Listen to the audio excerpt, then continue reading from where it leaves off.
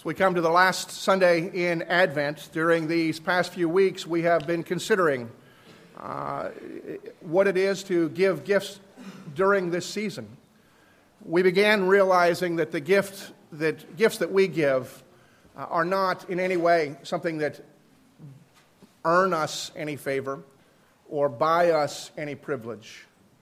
In fact, we're not even the ones that are taking the initiatives when we consider what gifts we may give to the Lord. So we began this series, we realized that Christmas is God's giving a gift to us in Jesus. And Jesus is the gift that continues to give. While Jesus himself is a gift to us, we would be able to see what God is like. We would understand more of what God expects because Jesus is the embodiment of God, the fullness of God. Jesus also is our Redeemer. And he has reconciled us to God. And it's important that we realize that the time that Jesus was given to us, Paul tells us we were alienated from God. We were God's enemies. And the love of God and the glory of the gospel is that while we were his enemies, Jesus came and gave himself that we might be reconciled to God. Any gifts that we choose to give to the Lord are gifts in response to a love that we cannot fully comprehend, but that we can continue to grow in our understanding and depth of. And so for the past few weeks, we've been considering what does it mean to give gifts to Jesus, give gifts to Jesus for his birthday in response to the grace that's been given to us. To earn us nothing, but to be able to express gratitude and thankfulness for the gift that God has given to us for Christmas in Jesus. Let's go to God's Word again as we read the passage in Matthew that we have been using to guide us in our gift giving. Matthew chapter 2, beginning our reading in verse 1, continuing through verse 12, although verse 11 is our key. Now after Jesus was born in Bethlehem of Judea, in the days of Herod the king, behold, wise men from the east came to Jerusalem, saying, "Where is he who has been born King of the Jews?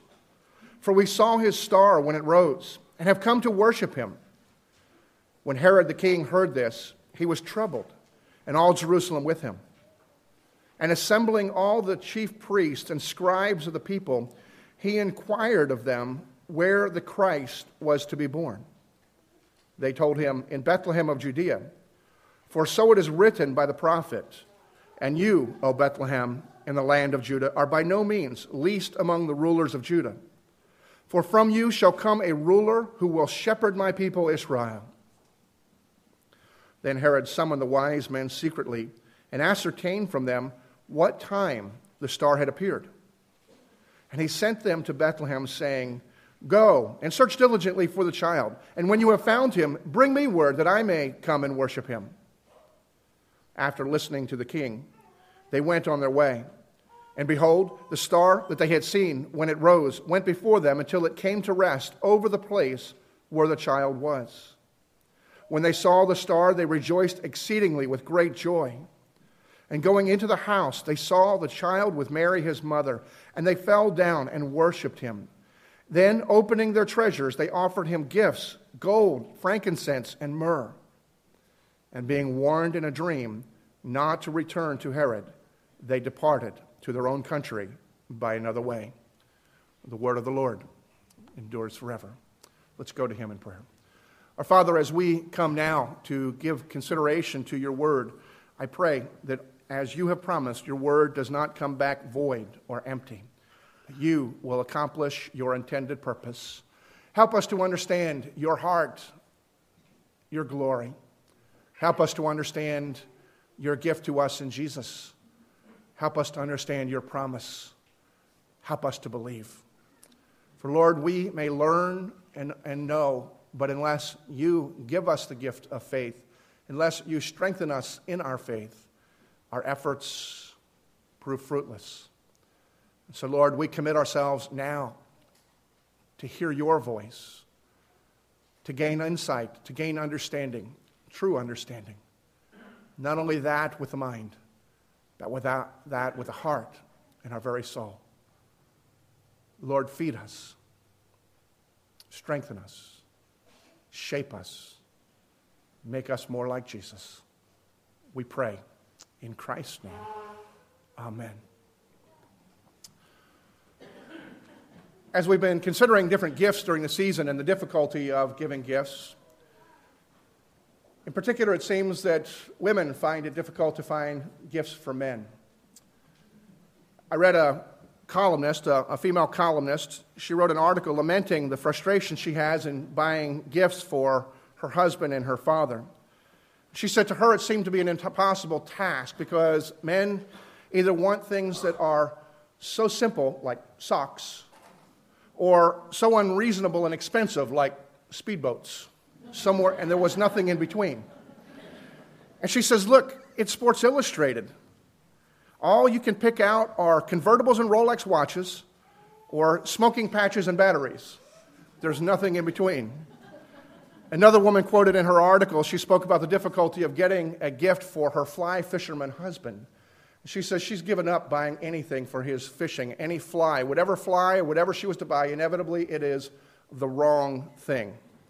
And so the two women got together, and not only to pen the article, but they actually got together with a marketing expert who did market research and came up with these suggestions and says, these are the things that you need to get men. Number one was scuba diving lessons. Number two was Three Stooges movies. And number three was pretty much anything with moving parts. Getting the right gift for some men is very difficult at times, but somehow it seems to get done. But the driving question for our season, the question that we've been asking for these past several weeks is this: what is it that you get the Son of Man, the Redeemer Christ? But unlike shopping for some men, you don't need to pull your hair out in frustration. You can pull out your Bible and get inspiration. And the inspiration that we've been getting for these past few weeks has come from Matthew chapter 2, where we find the gifts of the Magi. The gifts that were presented by the wise men, however many of them there were, presented to Jesus as an appropriate expression of gratitude, awe, worship by those who were seeking. We've also seen that these three gifts are not just important because of their value, and value particularly in their culture, but these three are also symbolic. These three things also represent and testify to who this child that was born is. They all reflect the three offices that Scripture teaches that the Messiah would possess. There is gold for the mighty king. There is incense for the ministering priest. And then that leaves us with myrrh for a prophet who would be martyred. Now, as we look in the Scripture, we see myrrh is mentioned not a lot. Myrrh itself is an interesting substance in some ways. It grows on a bush-like tree that's fairly common in the Middle East. And from that bush-like tree is extracted a rosin. And the rosin, when it is crushed or it is grounded up, it emits a fragrant odor. It's a pretty smell. It's something that was used as a popular perfume in the day. And so myrrh was a very common element, both as a perfume and for other things that you would want to change the odor. Now, myrrh is mentioned 4 times in the New Testament. The first time is here in Matthew 2, where we see the gift of the Magi coming and bringing to the newborn Christ.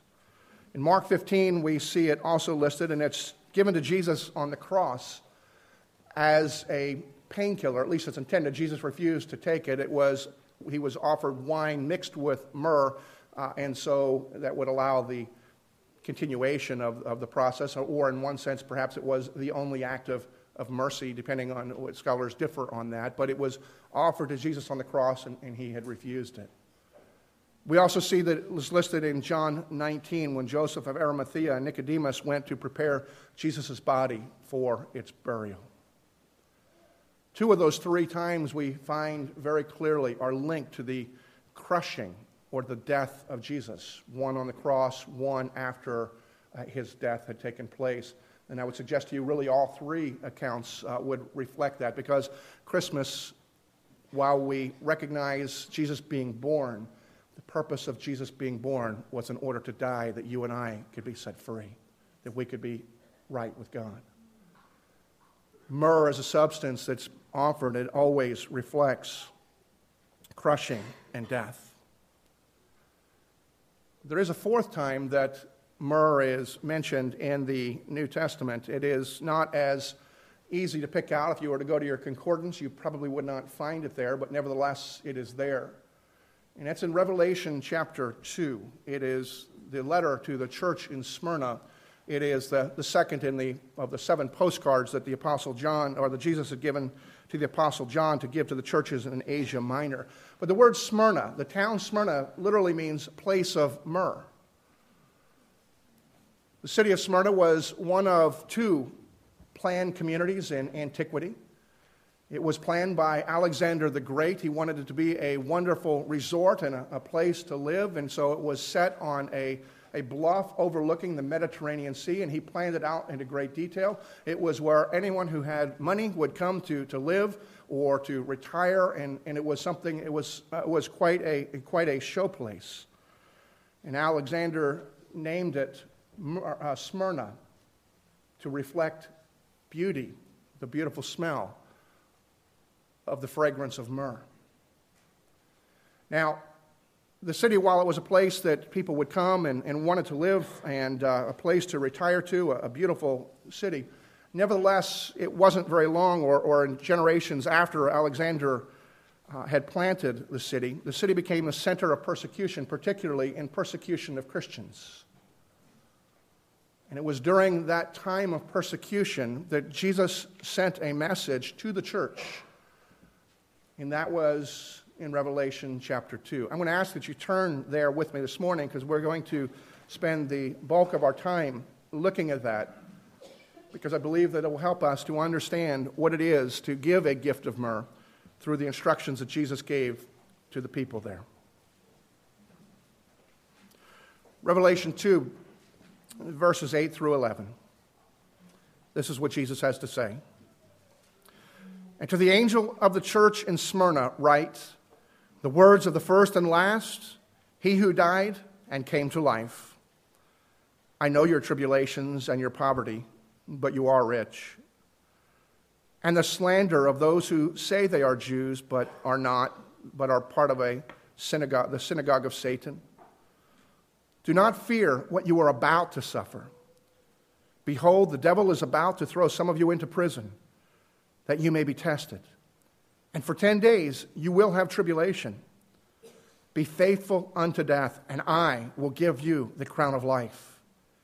He who has an ear, let him hear what the Spirit says to the churches. The one who conquers will not be hurt by the second death. This is an important message for us, perhaps seeming a little odd for a Christmas celebration. But it is pertinent as we consider how we might give gifts to Jesus for his birthday. It helps us to understand why our committing to give ourselves or giving to Jesus a gift of myrrh is an appropriate and an awesome gift that we can give to him.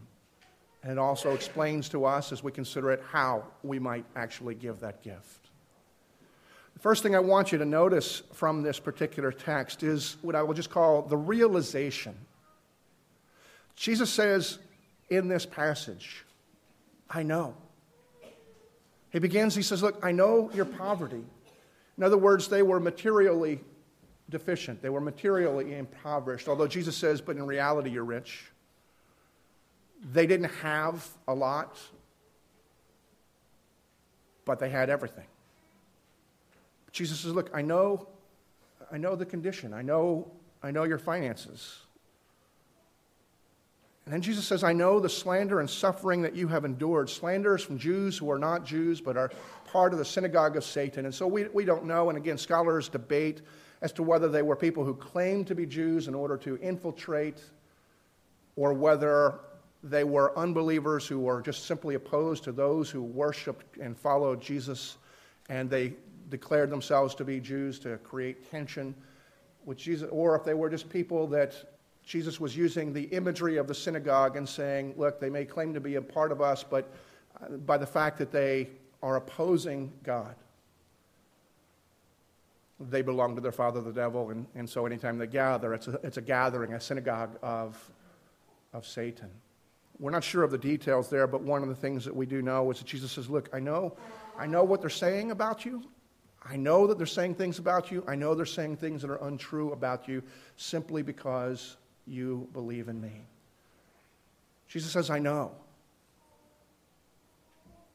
I know your circumstances, and I know what you're having to go through.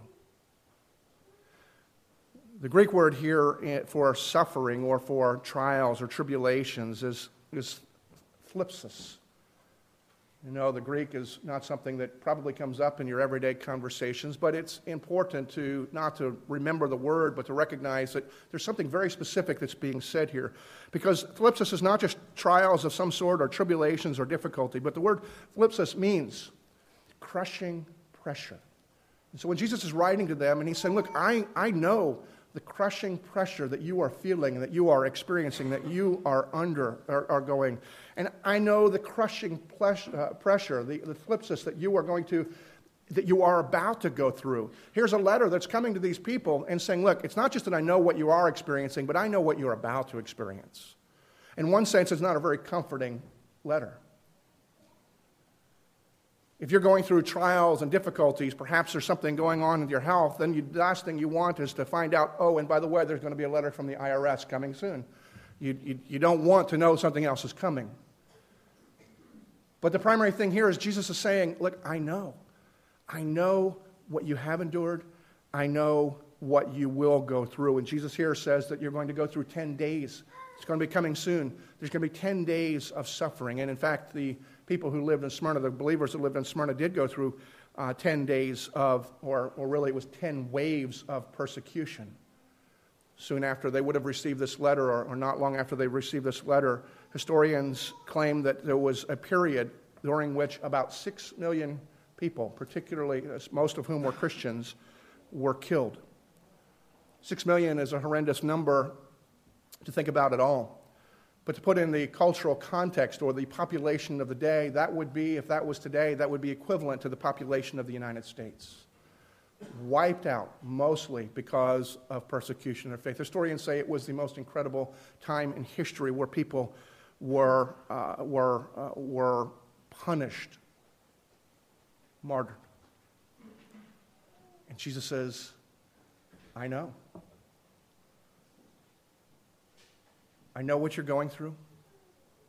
I know what is yet to come.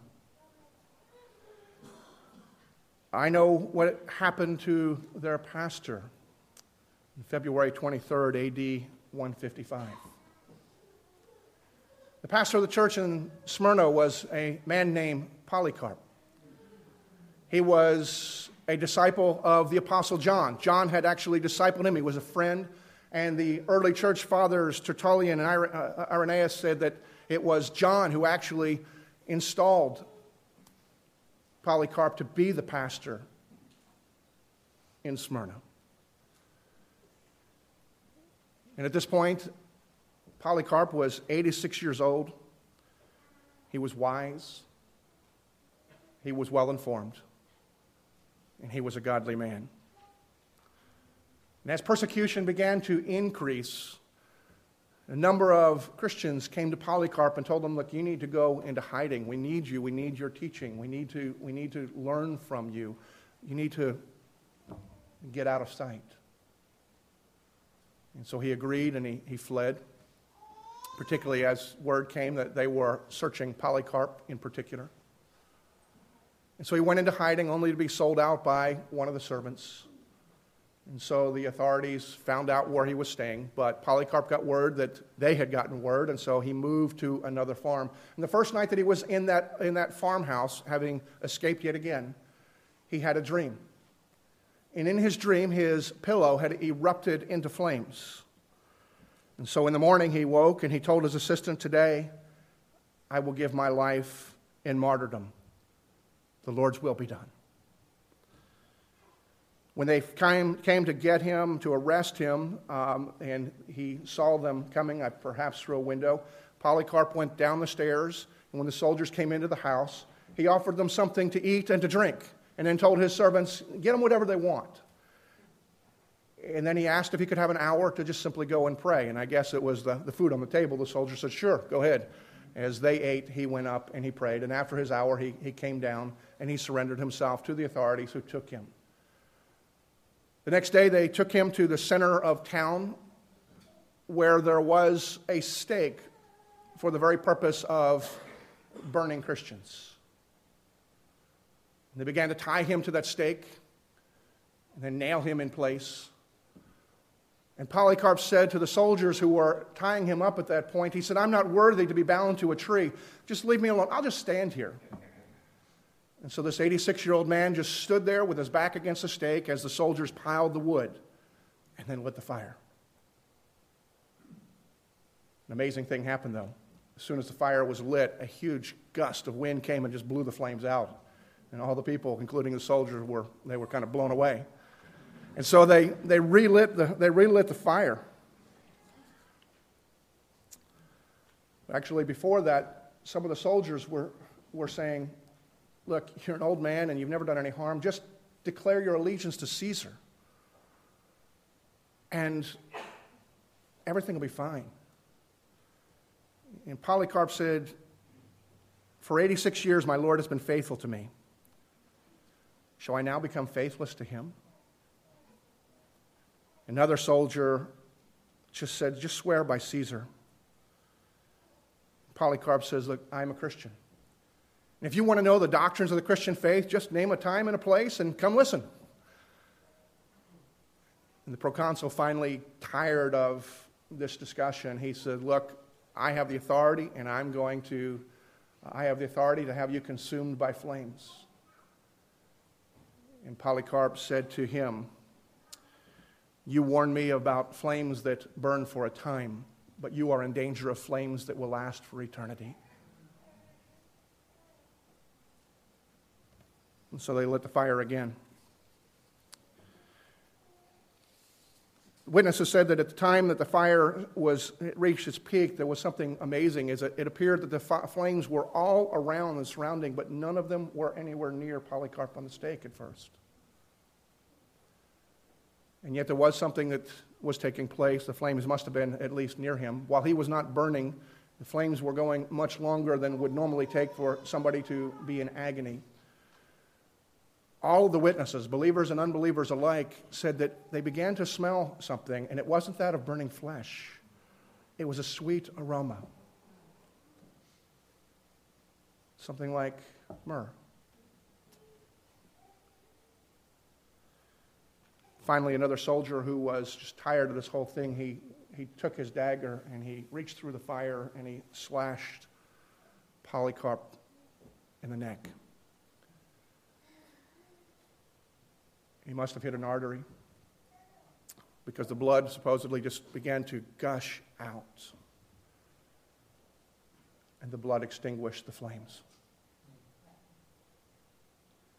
Polycarp, weakened because of the blood loss, gave a very short and powerful message about how the blood extinguishes the eternal flames for anyone who belongs in Jesus Christ. And then he died. The people were stunned as they watched this 86-year-old man, blood squirting, obviously dying, but refusing to give in, refusing to curse God, refusing even to become angry with those who were killing him.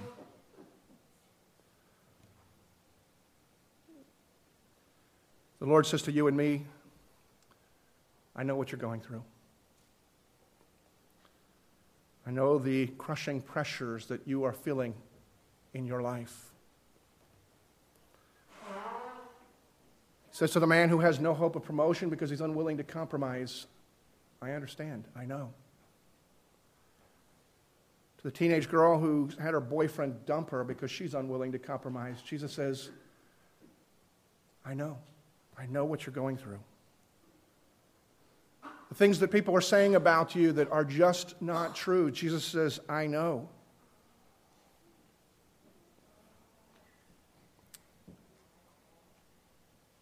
But you and I have an opportunity to give a gift of myrrh.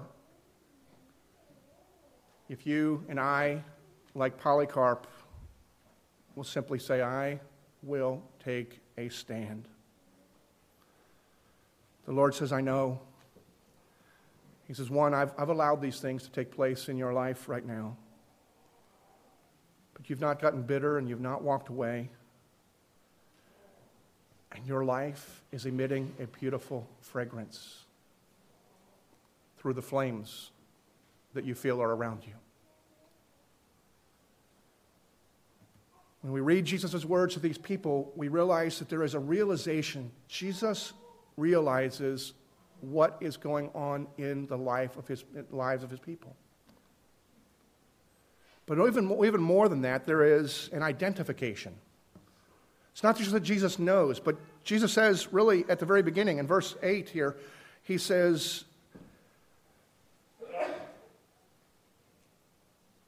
I was dead, but now I'm alive. And so when Jesus says, I realize what's going on, Jesus isn't just saying, look, I know. He's saying, I understand. I've been there. I've experienced it all. Because the implications of that phrase, as he's introducing, yet again, is common throughout all of the Scripture. Before any instruction, before anything is being stated, Jesus is introducing us first. He's declaring the gospel, at least in representative language. He's saying, look, send this letter to the churches. And this is from the one who died and who is alive again. And it's a picture of saying, the one who died, why did he die? Well, he died because of your sin and because of my sin, because of the sin of the world. Someone had to come, and he had to come. He volunteered to come, to lay down his life, to gain satisfaction for the penalty that we had incurred. He came and he died, and he's declaring the one who died, he's reminding us of why he died out of his love. And yet he is also one who rose, and so he's alive again. We see a beautiful picture of the gospel in those very simple words. Jesus says, look, I know I was despised, I was rejected, I was misunderstood, I was abandoned, I was spat on, I was called all sorts of names, tortured and killed, even killed on the cross.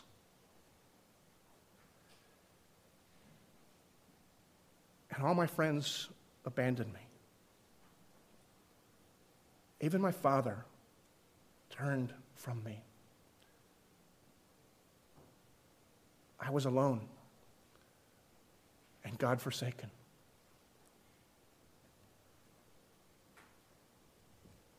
Jesus says, so whatever you're going through, it's not only that I know, but I understand.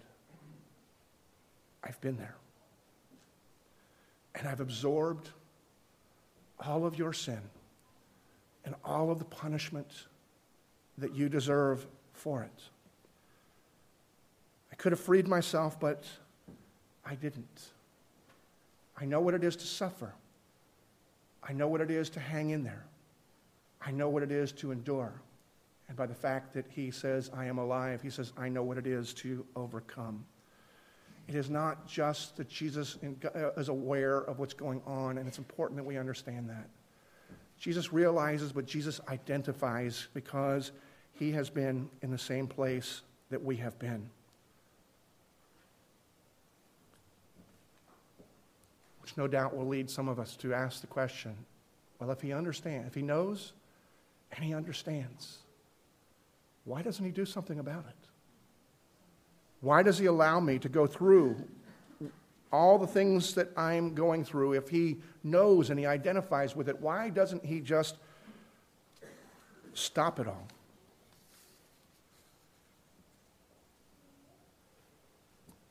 And the answer is because it's not only a matter of his realization and his identification. For a lack of a better word, is because there is an inspiration, or better yet, is there's a sanctification that he is at work and has promised that he who began it will see through to the end. See, Jesus said that I was dead, but now I'm alive. But he did say I'm alive. I am alive.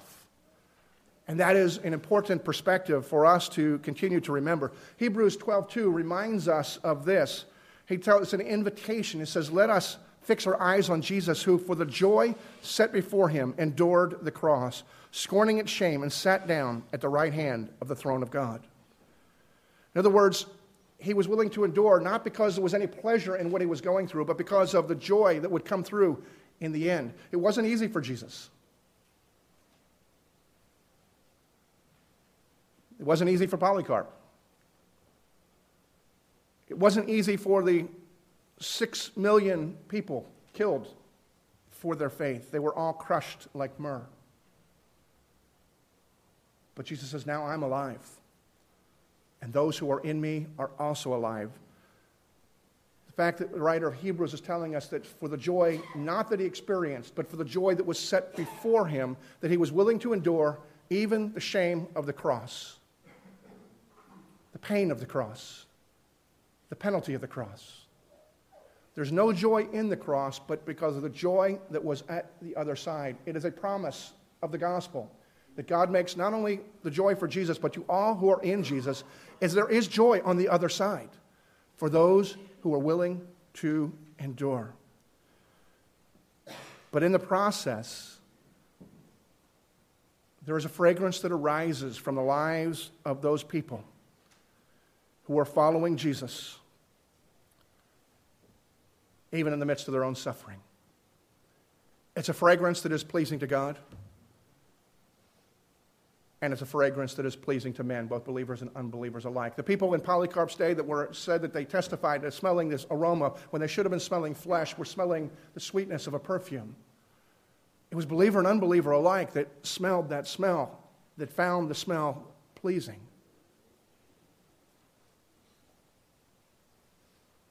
And this morning, you have an opportunity to give a gift to Jesus, a gift of myrrh. For those of you who are going through crushing pressures, you have an opportunity that others do not, to be able to stand firm and to say, Lord, whatever it takes, if my life will bring you pleasure, I give my life to you, for you have given your life for me. For those who are not presently going through difficulties, I hate to be the bearer of bad news, but you will. But you have an opportunity to give a gift to Jesus today. Maybe you'll call it a layaway. This is what I will give to you, even when those times come upon me. It is something that will be sweet to the Lord, not because he enjoys your suffering, but because, one, he sees your faith, and two, he sees your faith growing. Because it's not easy to continue to cling to faith when everything else seems to be falling apart. Everybody around you is telling you, you're a fool. You need to do this. And it's not just blatant rejection of Christ that our people are calling you to do. It's not even what Polycarp was being asked to do necessarily, to claim another God. It's simply to take matters into your own hands, become wise in your own eyes. Very subtle. And you focus your attention on the suffering, not fixing your eyes on Jesus, the author and perfecter of our faith. It's simply a diminished worship. You go through the motions, but you don't feel any joy in the presence of God because you're so wrapped up in what is going on in your own life. And your faith begins to atrophy.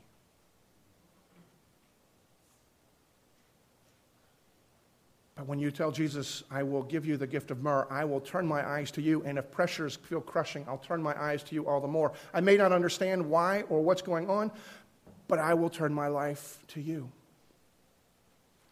if it brings you pleasure. Jesus takes no pleasure in the suffering, but he tells us all that that is a promise of this world in its present state until God has come and fulfilled his promise to deliver us all. We all will experience hardships and trials, some for our faith, some that are common to all people. But there is something that's in it for us as well, particularly if we want to give Jesus a gift of myrrh, or just simply giving him a gift. Because one of the things that I've come to understand is that there is no Christ-likeness. We cannot grow to be like Jesus without experiencing suffering in our lives. If Jesus was a man familiar with suffering, a man of sorrows, how can we say that we are becoming like him if we want to be like him in every way except to experience what the Scripture declares him to be? A man familiar with suffering, a man of sorrows. But in the suffering, we have some understanding of what Jesus endured. Pain and yet remaining faithful. The difference is he suffered for our sin. Sometimes we suffer for our sin, sometimes we suffer because of just this life.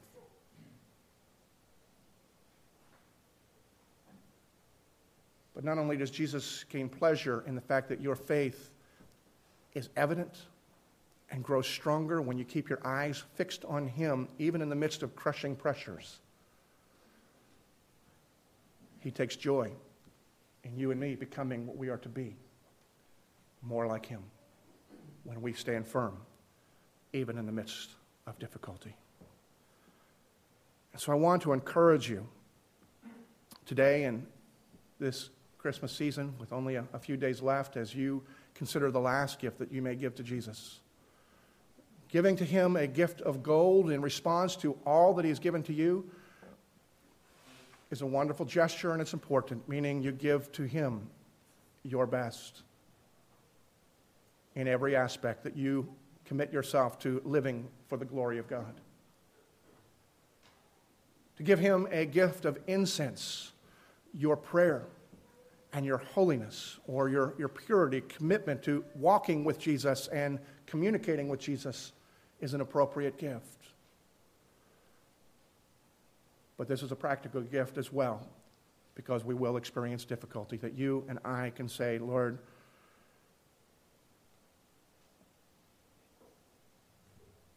let me give you this beautiful aroma of my life. And at the risk of people groaning at the bad pun, giving Jesus myrrh for Christmas is one way of making it a Merry Christmas. Let me pray. Father, as we come to your word,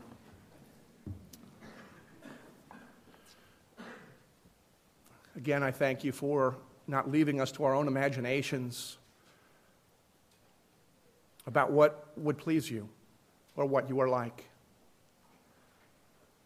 But you have revealed yourself in many ways throughout your word, not just a list of promises that were fulfilled, but interactions with men who have constantly fallen away as we do.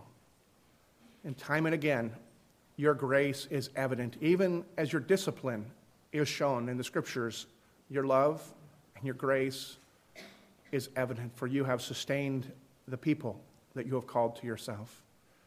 And you have promised to continue the work to make us what we are intended to be.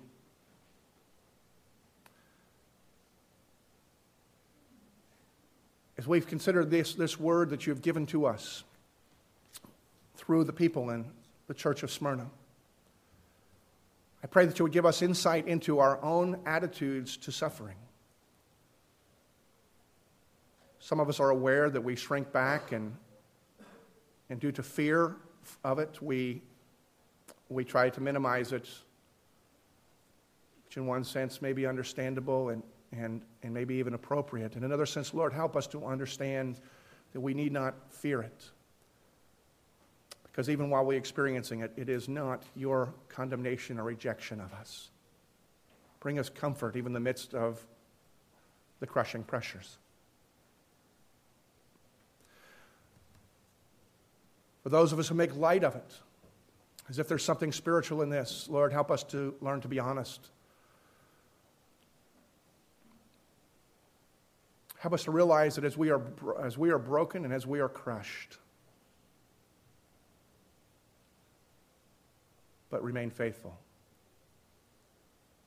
our lives do emit a fragrance that is pleasing to you as worship and pleasing to the world to toward evangelism.